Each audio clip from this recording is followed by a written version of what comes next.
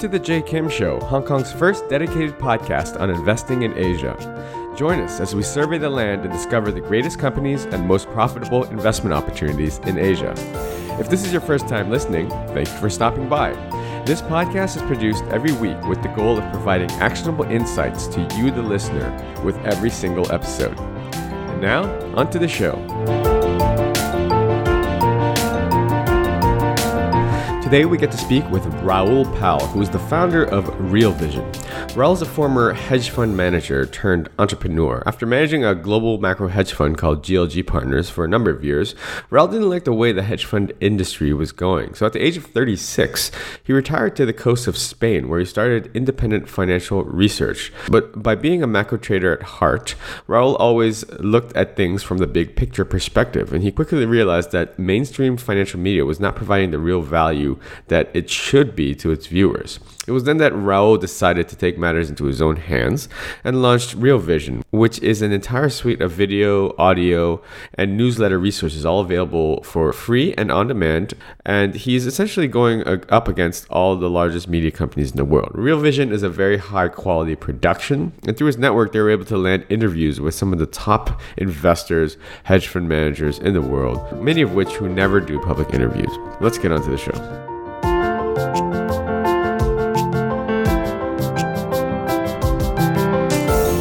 Hi, Raoul. Thank you so much for joining us, and welcome to the Jay Kim Show. Happy to have you here. Thanks very much. So you have a pretty unique background, and this is a podcast where we cover both entrepreneurs and investors, and you happen to be both. So maybe you can give our audience a little bit of a background and introduction, and how what got you into investing, and then what led you further down the path to entrepreneurship. Yeah, it's quite a long story. I've been in the financial markets now for 27 years. I started my career after university teaching traders about technical analysis, working for a company called Dow Jones Telerate. So that was my first job, but I managed to talk my way into a job at an investment bank, a British investment bank, where I started my career basically in the derivatives markets. But over time, I kind of evolved and realized that the biggest growth area and the biggest focus for me was hedge funds. And particularly, I found that I was driven towards the macro hedge fund investment world. But that's kind of how my brain worked, that big picture, multifaceted puzzle. So after moving a few banks, I ended up running the hedge fund sales business in equities and equity derivatives at Goldman Sachs. And then hopped along to the dark side and started a global macro hedge fund for one of the largest hedge fund firms in the world at the time, GLG Partners. So I launched and managed the Global Macro Fund for a while, and then decided to opt out of the rat race and moved to Spain and started writing macroeconomic investment and research for the world's biggest hedge funds, sovereign wealth funds, government organizations, high net worth family offices. And I did that for about 10 years, living in Spain, and then for some reason had a crazy idea that the media industry could be disrupted, and that investors and the average man really had been let down over 2008, 2009 by the media and the banks. People came to me and said, why didn't we know what was going on? And I'd been writing about it. You know, I was at the center of the financial system. I knew exactly what was going on, as did most of the people around me. But once you moved away from the financial system, nobody really knew. And I thought that was really wrong. And something should be done about that. So that kind of stuck in my mind for a while. And then I started observing the changes in the media industry. YouTube launching was the big one, where suddenly, wow, nobody needs a TV license anymore. Television is not what we think it's going to be. It can be anything different across multi-platforms. So stupidly, without knowing anything about media, four of us got together, four founders, and launched Real Vision, which is the world's first on-demand TV channel for finance. And that was 3 years ago, and it's growing enormously since. So it's been one hell of a journey so far. It's incredible that it's only been 3 years ago, because I feel like it's been around. I feel like I've heard of Real Vision for, it seems like, years and years and years now. But that just means that you guys must be doing a good job marketing. So I want to take a little bit of a step back. You have a pretty interesting background and history. Coming out from sort of the larger institution, I know that I spent a career on the south side. I'm working at a small hedge fund now myself, so I'm acutely aware of sort of your career path and some of the things that you probably experienced along the way. But I know that for a lot of people, it takes a catalyst. So for me, it was sort of 2008. And that sort of financial crisis that made me realize, okay, maybe I don't want to be on the sell side anymore. So maybe I want to explore something else. But it sounds like you sort of preemptively just kind of got fed up with it, or what exactly was it that made you want to just kind of pack it up and go sit on a beach? So there were two big shifts that happened in my career.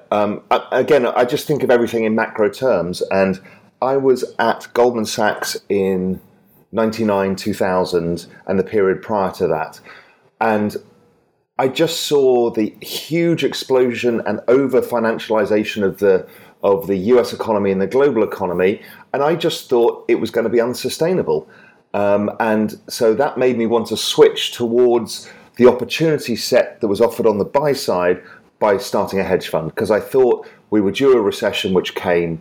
It gave me a tremendous trading opportunity. However, after about 3 or 4 years of running a global macro hedge fund, I realized that industry was on its way out too. And that was basically because the pensions industry had moved in and were now the main giver giver of assets to the hedge fund industry. And those guys didn't want the returns that hedge funds used to produce. They didn't want, 15% volatility and, a 40% year being an amazing year. What they wanted was something that looked like a bond. And what they also wanted was a monthly NAV. And what that was is I think the antithesis of what macro investing and good hedge fund investing is all about. So it forced people all in the same time horizon. It lowered returns massively across the industry. And I thought this industry is never going to be the same industry again.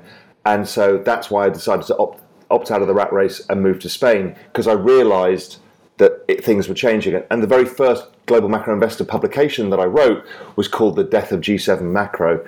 And that theme has continued to play out as the hedge fund industry has become under more and more pressure from returns, because they just can't generate the returns with the kind of investors that they have and the kind of markets we're seeing now too. That's quite interesting. So when you went and you kind of took your hiatus and you were sitting in Spain and you started Global Macro Investor, it was and still is quite an institutionally geared product. Is that correct? Yes, and for me, again, everything is a macro view with me. So why did I start Global Macro Investor? Simply because there was a hedge fund bubble. The returns of the hedge fund business were falling. Therefore, don't be in a hedge fund. Sell shovels to hedge funds. So the business was sell all of the acquired experience over my 20 years in the industry via the Global Macro Investor to the industry. And that was, I was very lucky. It was a great decision. I wonder what is there something that you can perhaps pinpoint from your childhood or your upbringing, or maybe just an interest that you had that led you to always be taking this sort of macro view? It seems like even in your career and your life, you always see things on more of a bigger picture than most of us. Is there something that you can pinpoint that to? That's a good question. I have no idea. Part of my background is a very mixed background, half Indian, half Dutch, and kind of spread across continents, which has always given me a slightly broader view. And I've moved country a few times when I was young. But I think it was really, I think it's because I'm a very visual person. So I walked into financial markets and suddenly somebody showed me the power of charts, technical analysis. And I realized that I could see every market in the world in a chart. And there was some textual information within that chart that tells you what's going on. So suddenly you could pretty much tell what was going on in any market in the world in a second.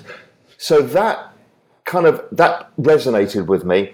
And then I was lucky. I got introduced, particularly when I moved I was running the team at James Capel, which was a UK stock brokerage firm, part of HSBC at the time. And I moved the team across to NatWest, one of the UK banks. And as we were moving the team, we had a 3-month period where we couldn't work.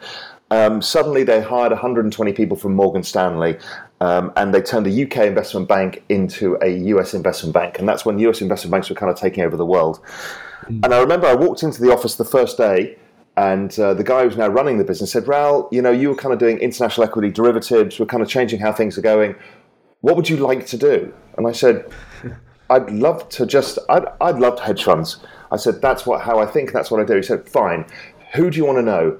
I gave him a list cheekily and said, Paul Tudor Jones, Stan Druckenmiller, right. More Capital. The legends. He said, fine. I know them all. Come over to New York next week and I'll introduce you. And so nice. my first meeting was with Paul Tudor Jones, and that was my career. Suddenly I realized that I spoke the same language, saw the world in the same way. I started with a chart. I always saw the big picture. It was all about the knock-on effect for me, not about what's happening right here, right now, but the kind of probabilistic outcomes in the future and the world, where the world is going. And so I don't know, it just really suited me. That's so interesting, and I feel like the macro hedge fund and to the audience. Sorry, we're getting a little bit financy here. We'll switch gears shortly, but I feel like Raoul, I feel like that there, like you just rattled off 3 of the legendary macro traders of all time, and I feel like it's kind of almost a dying breed. Like, I mean, there still are a handful out there. Obviously, those guys are somewhat still involved. But as far as like the younger people that come up, I feel like it's one of these things where you have to go into these funds and actually get apprentice and actually learn how to be a global macro trader or investor. And a lot of places you just can't learn that craft anymore. No, it's very difficult, and I get young kids all the time emailing me, so how do I get into the business? I said you can't, because the industry is shrinking. So even legendary guys who are slightly newer, well, not that new, but people like Alan Howard, basically his fund is a bond. People don't look for those returns. That whole macro world is not there anymore. So there's very few people like Mark Hart at Corriente, Kyle Bass. Those guys are still the pure macro guys, but there's relatively few of them anymore. Yeah, absolutely. And it's and not for nothing. I think it's a much more complicated skill to basically look at everything, every asset class, and see the big picture, as opposed to just focusing on equity, long, short, or one specific asset class. Anyway, okay, so let's move on a little bit here. So, global macro investor, you were writing this institutional grade research. And then somewhere along the way, first of all, so at that time, there actually also wasn't a lot of independent institutional grade research. I mean, it was all basically you pay the brokers and the banks, and you're paying for the research then. Now it's much more commoditized, and there are a handful of independent researchers out there. At what point did you then decide, okay, this is not the end all be all, and saw this potential to disrupt a massive opportunity? Yeah, I was in Spain, and in my small village in Spain, there was another English guy, and he worked for the publishing industry. And over a few glasses of wine in the evening, we'd talk about some of the changes that was happening in the publishing business, how it was being disrupted as things came online, ebooks. And what became clear is the publishing business didn't know what to do. They were paralyzed by this new world. And then, there was a merge between video, written word, everything online. And the publishing business was, as I said, paralyzed. Meanwhile, a friend of mine was running one of the television companies in the UK. And I remember, again, in Spain over a glass of wine, him saying, we don't know what to do, because suddenly we're paying, like £100 million for a TV license, and nobody needs a TV license. We don't even know how to change our business model. And that just, I was like, there was my macro alarm bell going off. It's like, wow. The entire media business, from written publications to television, is completely up for grabs, and there's nothing they can do about it. So putting that with the fact that financial television was of such poor quality and had underserved people, I just knew there was an opportunity to go and do this right. So you mentioned 2008 as all. What now? This conversation that you had, what year was that in Spain over a couple glasses of wine? That was probably extended from 2008, and then finally I met Grant Williams, who was the other co-founder of Real Vision, in 2012, and again over another glass of wine, he had done some video. And the light bulb went off, and I said, well, why don't we start this? I didn't know Grant, I'd never met him before. And so the next morning, we all got together and said, actually, that's not a dumb idea, let's do it. And so that was 2013, we built out the whole platform and launched in 2014. So this idea had kind of been planted in your head. Now, you like I said, you mentioned the financial crisis, and you also mentioned very briefly at the beginning that mainstream media played a big role in sort of the fallout after the financial crisis, and not for nothing, I think a lot of the not the institutional investors, but the individual investors were probably the ones that got hurt the most. Part of it is the fault of the mainstream media and this sort of thing. So maybe you could tell us a little bit about how that affected your decision to really try to seek out something that could be disruptive in that entire industry. Yeah, what I realized was the media was busy treating finance as entertainment. The truth of this, having got to know quite a lot of people in the industry, is they built financial television around sports presenting. Mm-hmm. So what they tried to do was make it exciting and racy, but what they didn't realize is this was people's life savings. Right. And so if you're that flippant with people's life savings, you're going to create an issue somewhere down the line. And, that was the thing. I just thought, this is wrong. I also realized how little truth in finance there is. There is a narrative that is given to the world, and it's often picked up by investment banks because they don't want to tell you the darker side of what may be going on in the world. But I thought, there needs to be more balance. It can't be, we can't go and get the other side of the story just from going to Zero Hedge, the kind of famous website right, where people can find a lot of these stories. I thought, that there needs to be more balance and more truth in finance. So it's all of these things that came together.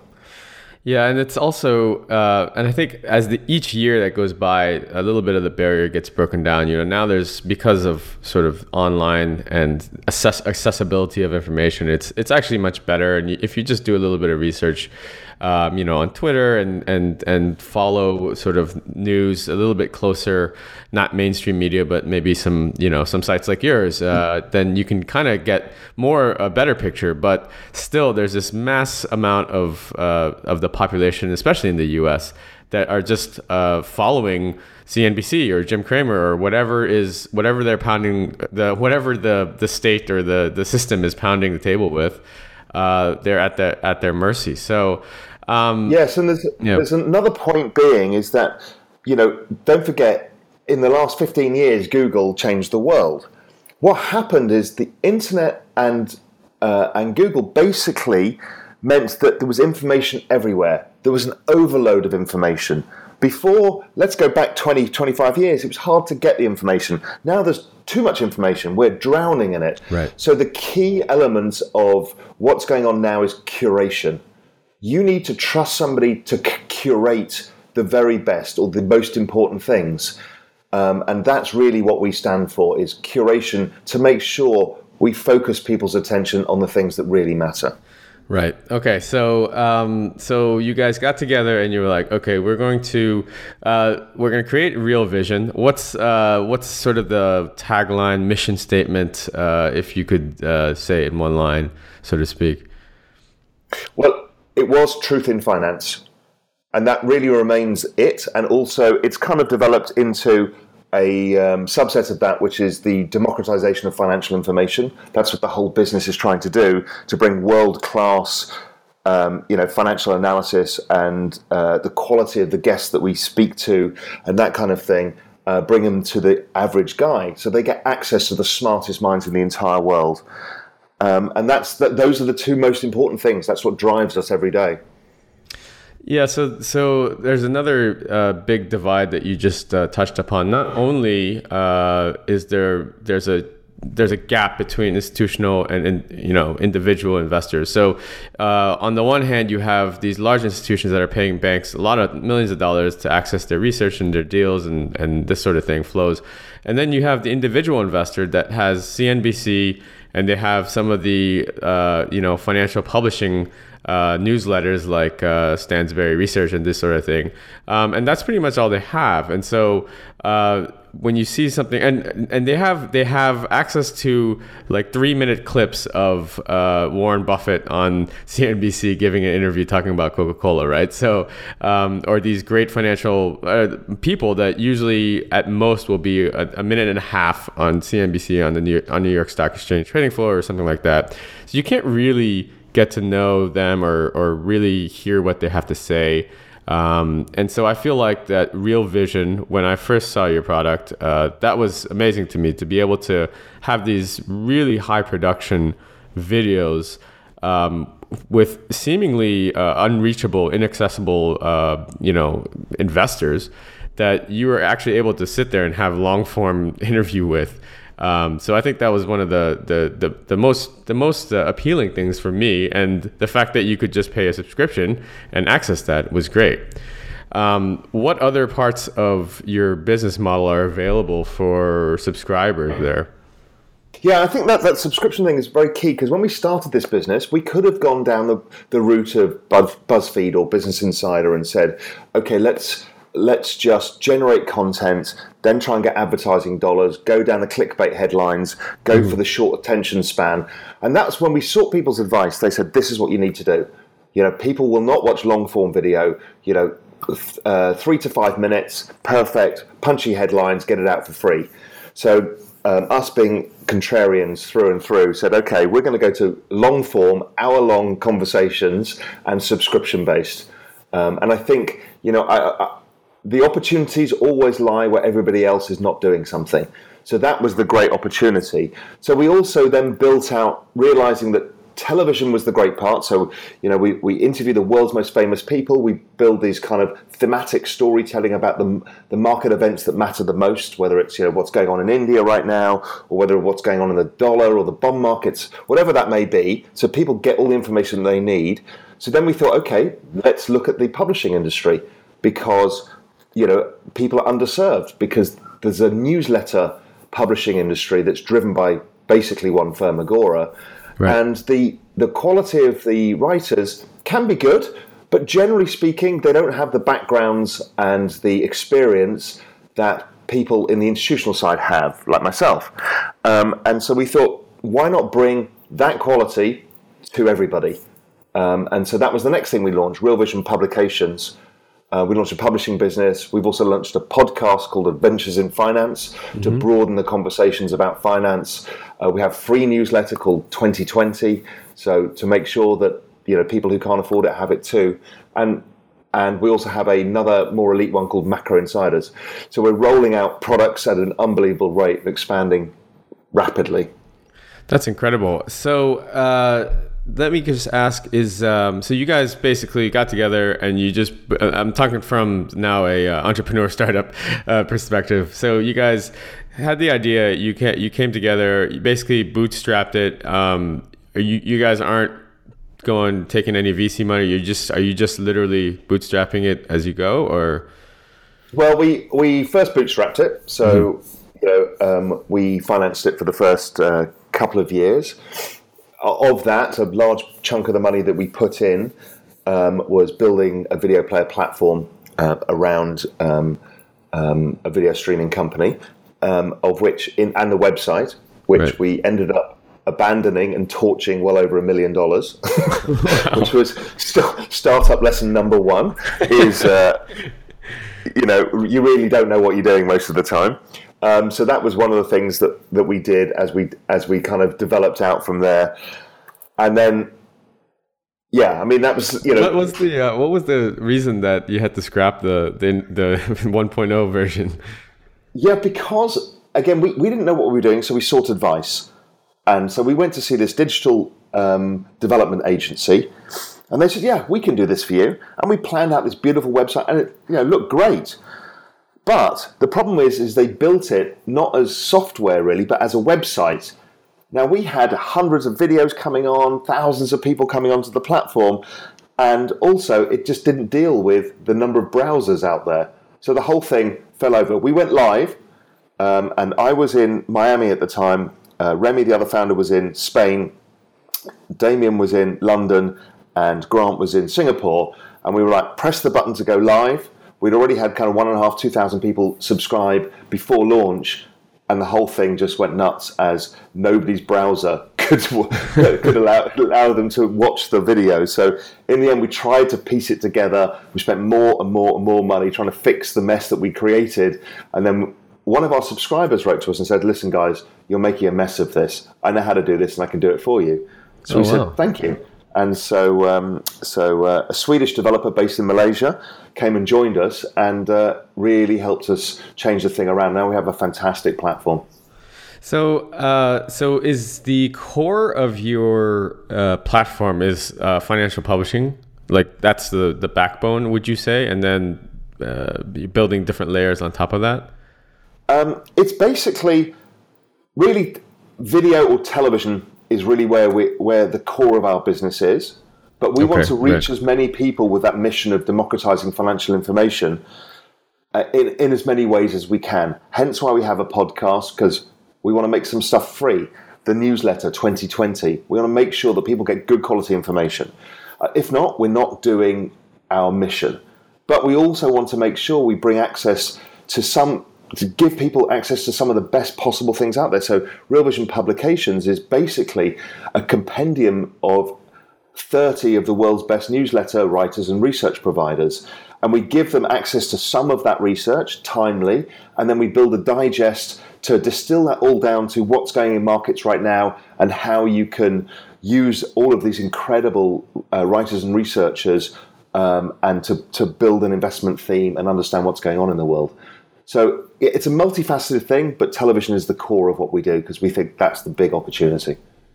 Yeah, it seems like any company now that is not embracing and transforming themselves into some sort of a media company with, not just talking about social media and this sort of thing, but like you said, you have to have all the different outlets. You have to be on video, you have to be on audio, you have to have your publications, and it's just kind of pay to like you have to. That's what you have to pay to sit down at the table, so to speak. Yeah, that's true. However, the really big opportunity, if you look at what's going on in the world right now, it's one of the biggest changes in the history of the media business, is that everybody wants to get into video. Video is the new engagement platform of choice for everybody. So there's a mad panic for video, and all of the platforms have changed because cable is being disbanded. The whole thing is changing. So everybody is becoming a platform provider, be it Amazon, be it Netflix, be it Apple, be it HBO, be it Disney. Everybody is involved in building a platform out. The mobile phone companies. The problem is nobody's a content provider. So when we are an original content provider in a platform world, so that makes us a very highly attractive proposition for many people, and particularly of the demographic that we have, because unlike CNBC that appeals, the average viewer of CNBC is 63 years old, we have students who have deals with Cambridge University, we have deals with MIT, we have students on, we have tons of millennials, we have tons of Gen Xers and baby boomers. So the average audience skew of ours is young, massively educated, and well paid. So it's a very attractive demographic to walk into this big platform world. I think the reason why most people don't go after it is because they just can't. You're going after everything. You're going after the platform and the content curation, which is incredible. I mean, you're literally like going to the bat against the big boys, which is awesome to see. I'm definitely cheering you guys on. What are your thoughts on the future of sort of financial publishing? You mentioned Agora Financial, which they obviously are probably the largest in the world, and have almost a stronghold on that industry. But I see some of their gurus and this sort of thing trying to do a little bit more on the media side, but not fully embracing it. They're still very much sort of businesses based off of that email subscribers and selling their newsletters. Is there, I mean, they're obviously kind of in the same field as you. Do you think that model is going to eventually have to change whether they like it or not? We know the Agora guys well at various parts of Agora, and listen, they are the best in the world at what they do. And what they do is direct response marketing. It's basically email-driven marketing, and they're stunningly good at it. They have some good writers as well, and some of it is not quite the way we would sell things. They're a little bit aggressive in their sales model, but they're exceptional at what they do. But we keep getting called in by various people at Agora for a chat because they're like, what you guys are doing is we understand that this is probably the future of the business, yeah. But they don't really know how to change because, much like an incumbent of the past in the television industry, they've got this huge machine that churns out cash, but they can see the disruptor, but they don't know what to do about it because they can't replicate it. Yeah, that's the challenge. So you guys are in a very interesting space, and it's exciting to see your progress and how you guys continue. What are your sort of plans and goals for sort of, say, next 12, 18 months? Are there big pushes in certain areas that you're trying to make, at certain metrics that you're trying to hit? Yeah, we have very big plans. So we're ludicrously ambitious. So the next thing is we are launching, and I can't talk too much about all of these yet because they're not fully launched, but we're launching a second TV channel, which is solely about trade ideas, and it's for brokerage houses to offer to their customers. So it's probably the world's first wholesale distribution TV channel, which we are launching in about a month's time. So that is hot off the press. I don't think anybody knows about that yet. Very cool. So that is coming, and we're doing that, distributing that in conjunction with Thomson Reuters, who are our partners on some of this. And in addition, we've got an even bigger project that's launching in 2018, which is really the kind of flag plant in where we're going. And I'll just allude to it as the Vice of Finance. Oh man, then we're all gonna have to tune in and subscribe then, so we stay in the loop. So Raoul, as you have gone on this journey, you've obviously been in sort of the highest levels of finance and trading, and then now as you've transitioned and you're now building a great company, what are some of the sort of biggest challenges that you've faced, not as an investor but more on the entrepreneurial side, because it's in many ways it's similar, but in many ways it's vastly different, being an entrepreneur and just being an investor, where you can kind of just I feel like that's something that's more natural, but then being an entrepreneur, you're probably faced with a bunch of fire drills all day long that you never really imagined. So what are some of the biggest challenges you faced, or just maybe some pieces of advice for aspiring entrepreneurs that are listening to our show today? I never really understood when Reid Hoffman talked about a startup being kind of jumping out of a plane and then trying to assemble a parachute on the way down. It is exactly that. It is the hardest thing I've ever done. It's incredibly intellectually rewarding. There are so many challenges because what you realize is how little you know. You need to accumulate rapid industry knowledge. You need to accumulate management knowledge. I'm not used to dealing with video editors, millennial video editors. It's not a world I've come from, but I have to learn and I have to get good at management skills, and you make all of the mistakes. Just the sheer amount of decision making when you're accelerating as fast as we are. I think our staff have grown 7-fold in 18 months. It becomes incredibly difficult to keep control of the organization.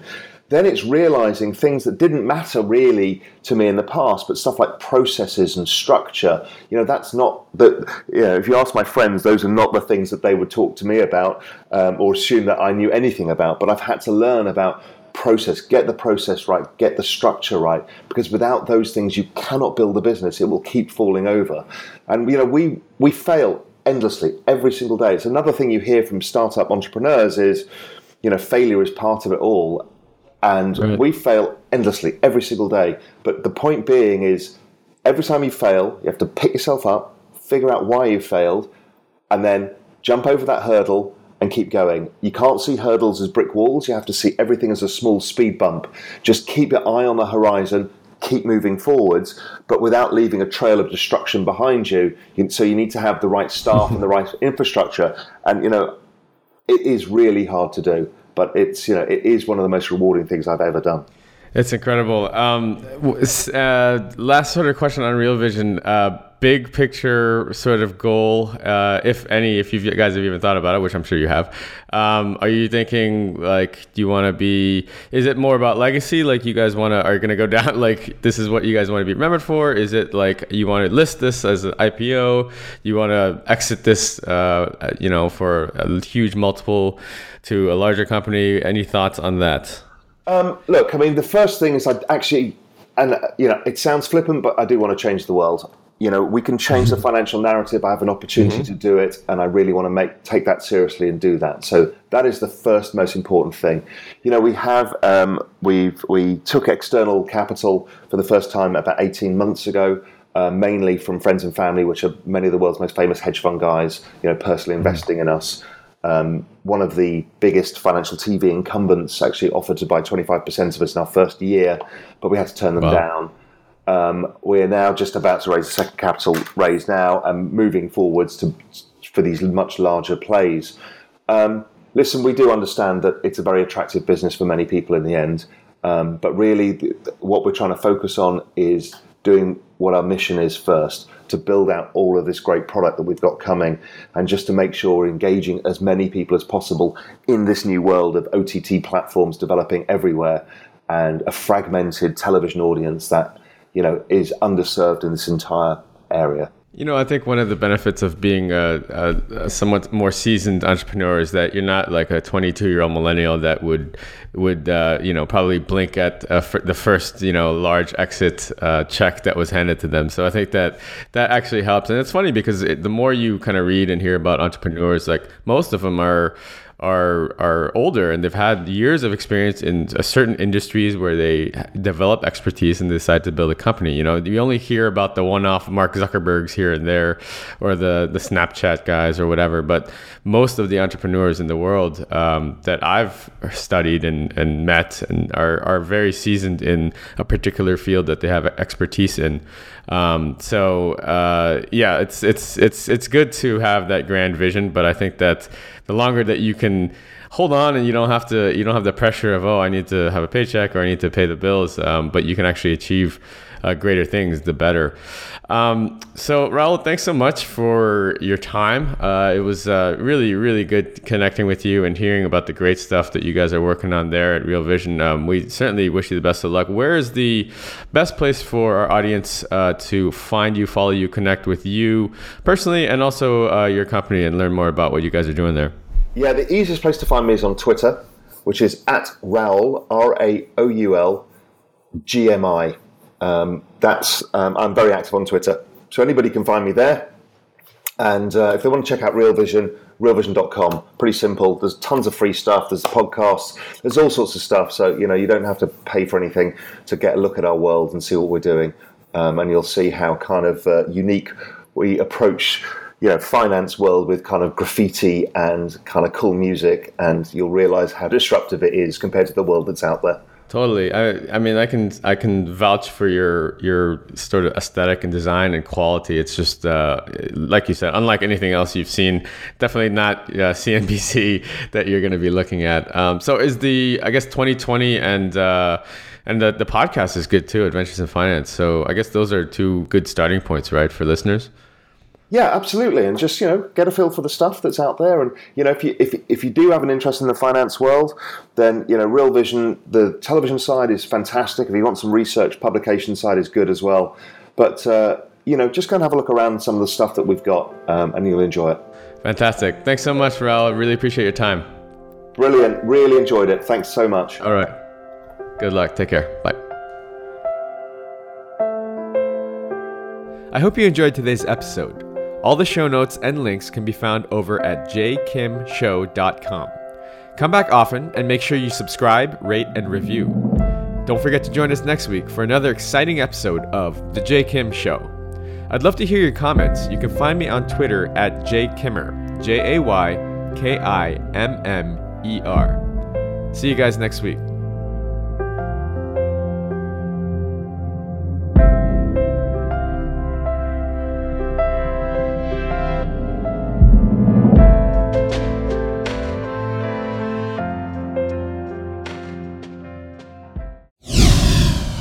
This podcast is brought to you by Hack Your Fitness, the high achiever's guide to getting ripped in under 3 hours a week. If you're anything like me, you're probably working a full-time job or jobs and trying to find time to balance family life, social life, and last but not least, fitness. Look, I get it. I'm a full-time investor and entrepreneur myself, and father of two. So how am I able to stay fit year-round without spending hours and hours in the gym killing myself on the cardio machine? After struggling for the last 15 years trying every workout and diet under the sun, I finally designed a system that allows me to achieve and maintain single-digit body fat for life in under 3 hours a week. Cardio not required. Head on over to hackyour.fitness and download my free 13-page guide that teaches you the simple science behind efficient fitness and smart nutrition and gives you everything you need to know to finally take control of your life. That's hackyour.fitness.